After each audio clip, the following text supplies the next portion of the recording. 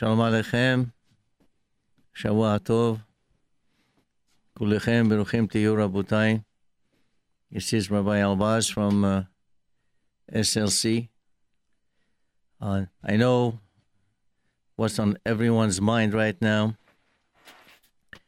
is the immense tragedy that has happened in our community, where 7 innocent children, 7 innocent souls have been taken away and recalled by the Almighty. 7 innocent children went up in flames. This is like a korban. We're talking about the korbanot. V'chol ha'am yibku et ha'serefa asher saraf Hashem. The whole nation will be crying for this burning that Hashem did. We don't understand all the ways of HaKadosh Baruch Hu. Aharon HaKohen lost his 2 children, Nadav and Avihu, 2 great tzaddikim. It says, Vaidom Aharon.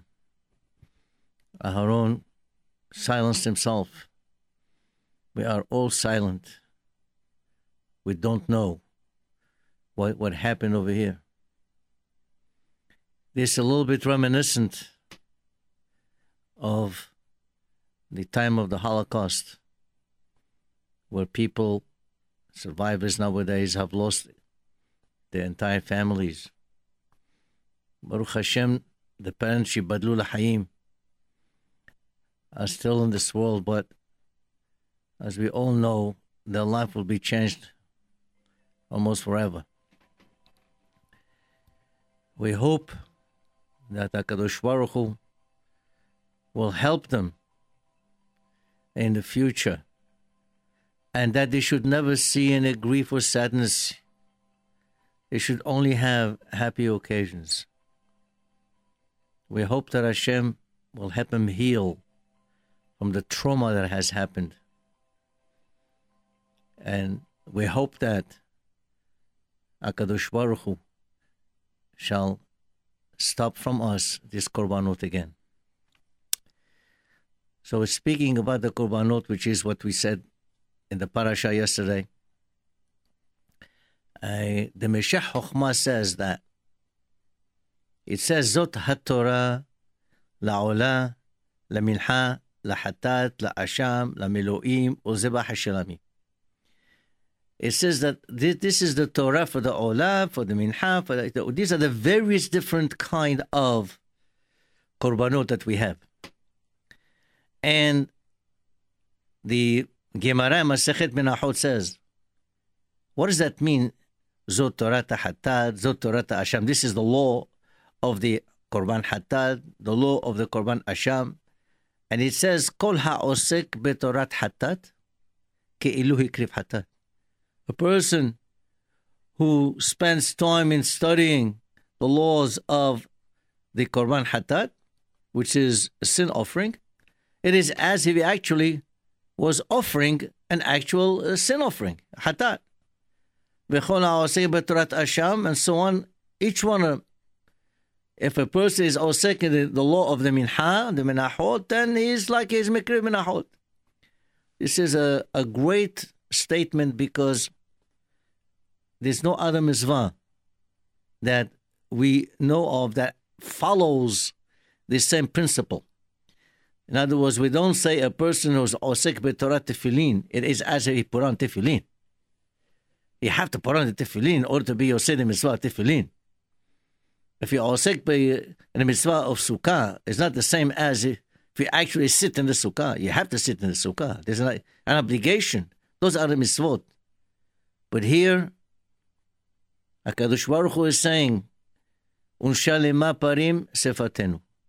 Instead of the korbanot, if we do the prayers, if we pray to Hashem, we learn His Torah. And if we learn the Torah of the asham or the mincha or the hatat, it is as if we are makriv, the same korban. I'd like to go back to one thing, see where this korbanot originates altogether. Where did it come from? How did it happen? Korbanot were given to Avodah Zarah. And this is before even Yetziat Mitzrayim. How did Avodah Zarah come up?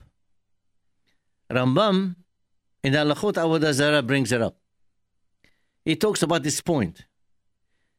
First of all, we know that Adam HaRishon was created by Hashem. So Adam HaRishon knew Hashem. Hashem spoke to him. No question about it. And his son and then the grandson by Endor Enosh, Rambam says, in the generation of Enosh, the grandson, people started making a mistake. What's the mistake? The mistake was that since HaKadosh Baruch Hu is the one that created the Kochavim, the Mazalot,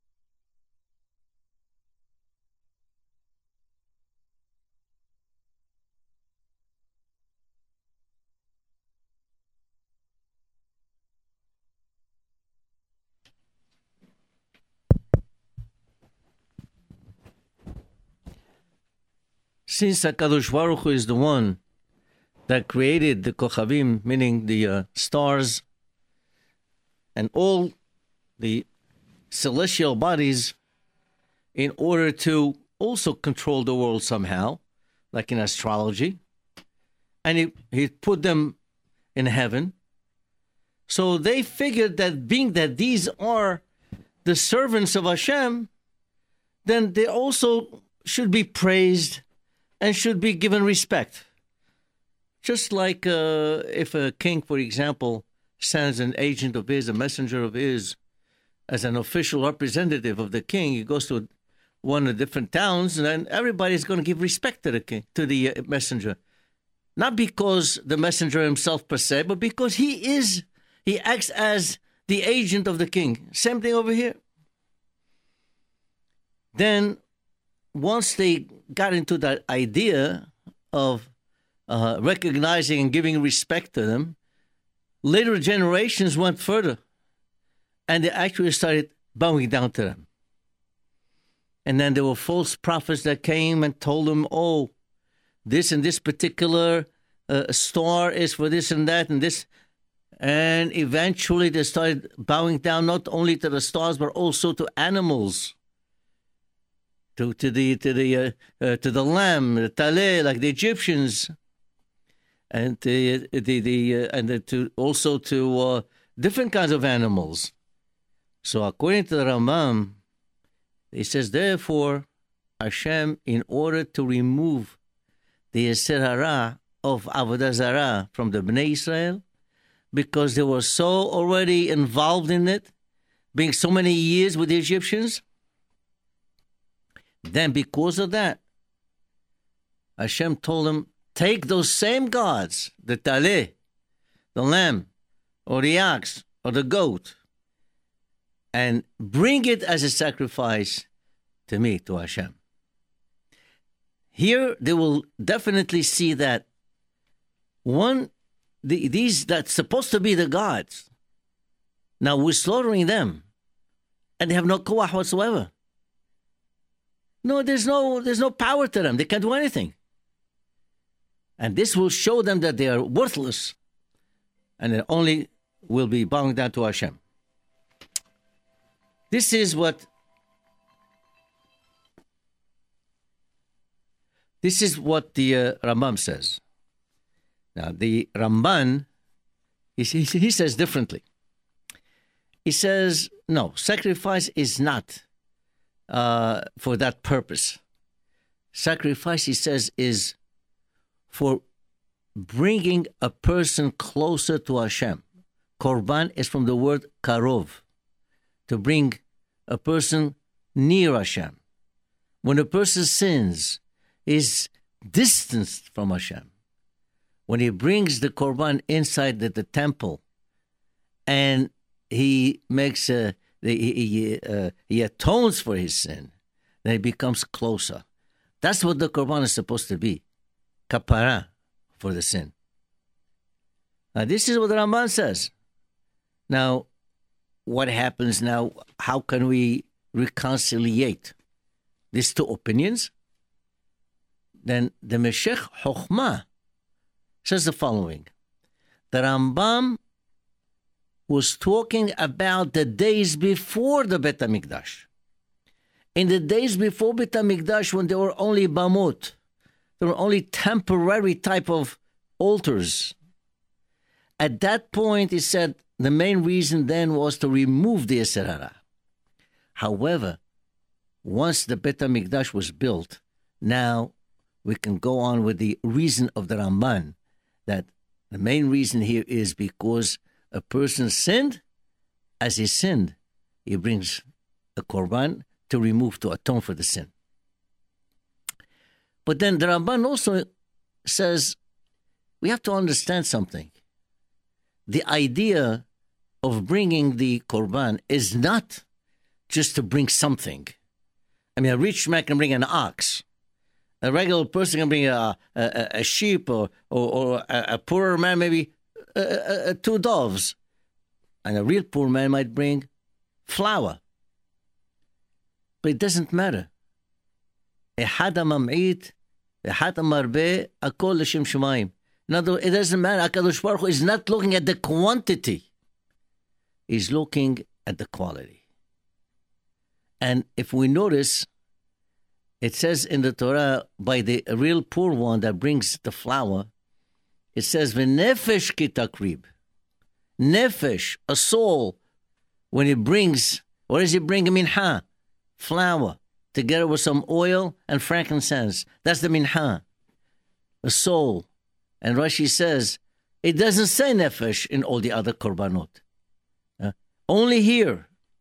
Why? Because who is the one that brings the minha? The ani, the poor man. So Hashem says, Amar HaKadosh Baruch Hu, Ma'aleh ani alav ki'ilu hikrib nafsho. It is as if he himself actually was sacrificing his own self. Now, there are some Hachamim that ask the question, what kind of a minha are we talking about? I mean, the minha that the Torah talks about is at least a isaron solid. Isaron is rough around a gallon of flour. A gallon of flour is quite expensive. It's not. It may be more expensive than 2 doves, right? But the answer there is the following. A poor man usually can get flour for nothing. How? From leket, shikha, or pe'ah. These are the 3 mitzvot that have to do with a farmer or the owner. When he harvests his land, he has to leave leket, shikha, and pe'ah, corner, or whatever he forgot, or something that fell down. He leaves in for the poor. So actually, the poor can get these things from that. That's the answer to that. But what about nowadays? Well, nowadays, we don't have these things. There's no korban. There's no Bet HaMikdash. There's no korbanot. So I heard from the name of Rav Moshe Feinstein Zecher Tzadik Livracha, it says, Adam ki yakriv mikem korban lashem. A person who brings from you, mikem korban lashem. Why does it say mikem? Why mikem? It doesn't have to be from you. Anybody that's makriv a korban. Ki yakriv korban lashem. What is mikem? This mikem comes to tell us that nowadays when there is no Bet HaMikdash, a person should still sacrifice his time, his effort, his funds towards an institution of prayer like a Bet Knesset or institution of Torah. See, this is something similar to what the korban was in the past. Here, you give a korban of yourself. Mikem, ki akriv mikem korban Hashem. And this is not something very simple. He says in Masechet Abot, Kol ha'amilim emat tzibur, all those people that actually toil and work for tzorchei tzibur, they should do it l'shem shamayim. And then the zchut avotam mesayatam, they have a zchut avot that will be helping all the time. V'sitkatam omedet la'ad, their tzitkut, their righteousness in doing their work will stay with them forever.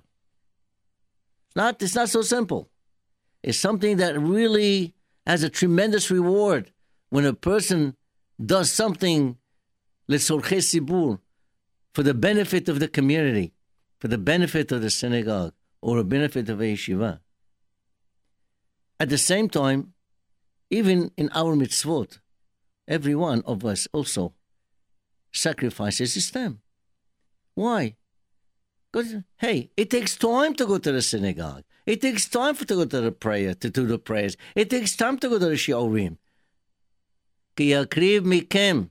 Mikem, you should give sacrifice. You should sacrifice from yourself, your time, your effort, your toil, in order also to perform HaKadosh Baruch Hu. Now we see HaKadosh Baruch Hu looks at the heart. It doesn't look at what a person actually gives. And there is a beautiful story in the Gemara about King Agrippa. King Agrippa was a great-grandson of Herod the Great, Hurdus. And he, at one time, he went over to the Beit HaMikdash and he told him, you know what, today we're going to close the whole temple. Don't take any korbanot from no one, only from me. I'm going to bring in 1,000 olot. 1,000 korbanot. He was a decent king. Bring korbanot HaKadosh Baruch Hu. Fine. So the same day, around noontime, a poor man comes in with 2 doves. And he goes to the Kohen and says, I would like to bring the korban of these 2 doves. And the Kohen says to him, I'm sorry, I can't do that because we have instructions from the king that only his, nobody else. So he started pleading with him, begging him, look, I'm a poor man. Every day I go to the forest, I catch 4 doves. 2 of them I eat, 2 of them I bring here every day to the Beit HaMikdash. And with the zechut of that korban, the next day HaKadosh Baruch Hu gives me panasah. He gives me another 4. This is my panasah. Please take him. And the Kohen agreed. And he took those 2 doves and he made them a korban. That same night, King Agrippa had a dream. And the dream was that from HaKadosh Baruch Hu, he says that those 2 doves that poor man gave are just as good as all the 1,000 olot that you, King Agrippa, gave. Because HaKadosh Baruch Hu looks at the effort that a person does for the sake of HaKadosh Baruch Hu. Hashem is not interested only in the materialistic thing, the Zebahim, like we see from Shaul HaMelech. Shaul HaMelech, the famous story, Shemuel told him, go ahead and annihilate Amalek. But he came back, he did not annihilate Amalek. Well, he did most of the job, but he left the animals there. He left King Agag over there. And he came to Shemuel. When Shemuel came to him, he said, Shaul says, Kiyamti devar Hashem. I fulfilled the word of HaKadosh Baruch Hu. What do you mean you fulfilled the word of HaKadosh Baruch Hu? What about all these things that you see? I hear them. All these animals that you have here. He said, well, these are the better ones. We brought them for korbanot l'Hashem. And he says to him, Shemuel, is HaKadosh Baruch Hu interested in the Zebahim ve'olot? It's not. Hashem is interested in you listening to his voice. Listening to what he said, to his instructions. If you listen and you do the mitzvot, then you don't have to bring any korban in the first place. Prevention is the best medicine. Don't sin and don't bring, then you don't have to bring anything. Unless it's a korban nedava. Sometimes a person feels he wants to give recognition to HaKadosh Baruch Hu, and he brings a korban nedava. That's fine. That's a pledge. No problem.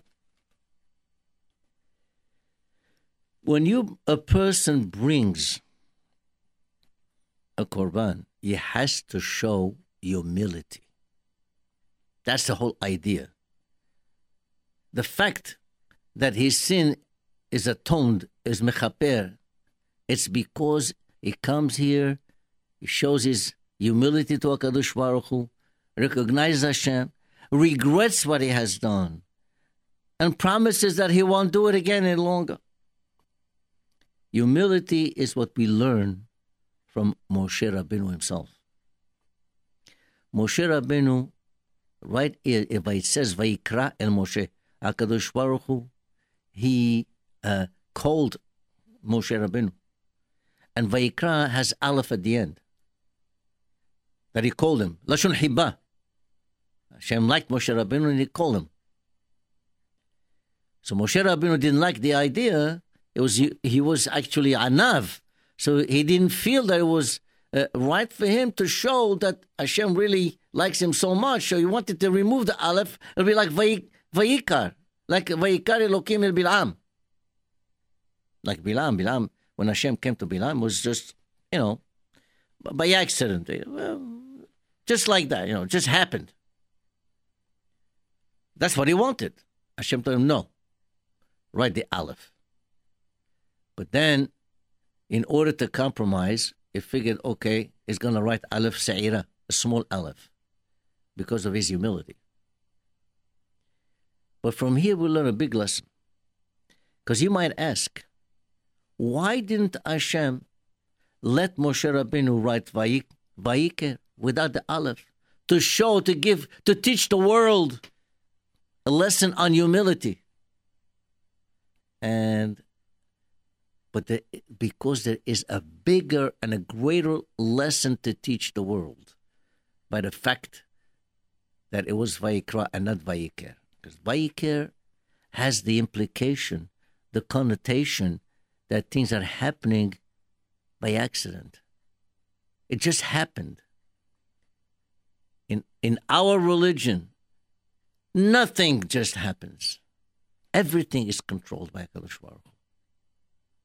Whatever happens to a community, to a nation, to the world, is all controlled and directed by Hashem. And there's a big lesson that we should learn.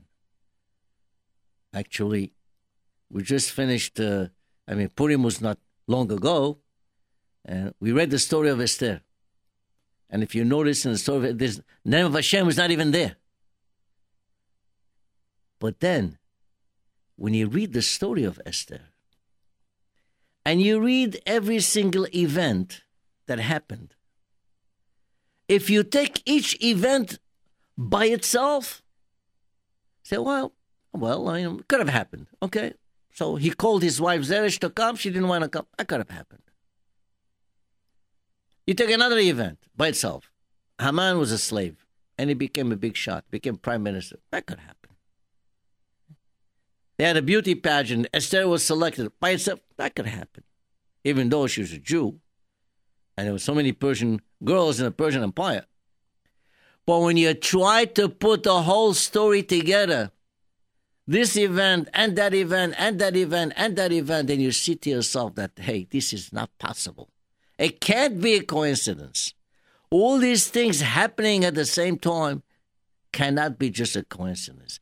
This is the hand of HaKadosh Baruch Hu that is going around and controlling everything. We have to understand, Rabotai, everything Hashem does, He has His own reasons which we do not understand. We don't understand the Holocaust either. We don't understand why the 7 beautiful souls had to be taken away. But we have to continue in our belief that Hashem knows what He's doing. He controls the world. Yes, whatever He does is just and correct. And if we don't understand it, it's because, hey, we're humans. We're not God. We can't understand it. This is very important in Emunah, in HaKadosh Baruch Hu, Emunah in our Torah, in Emunah in everything.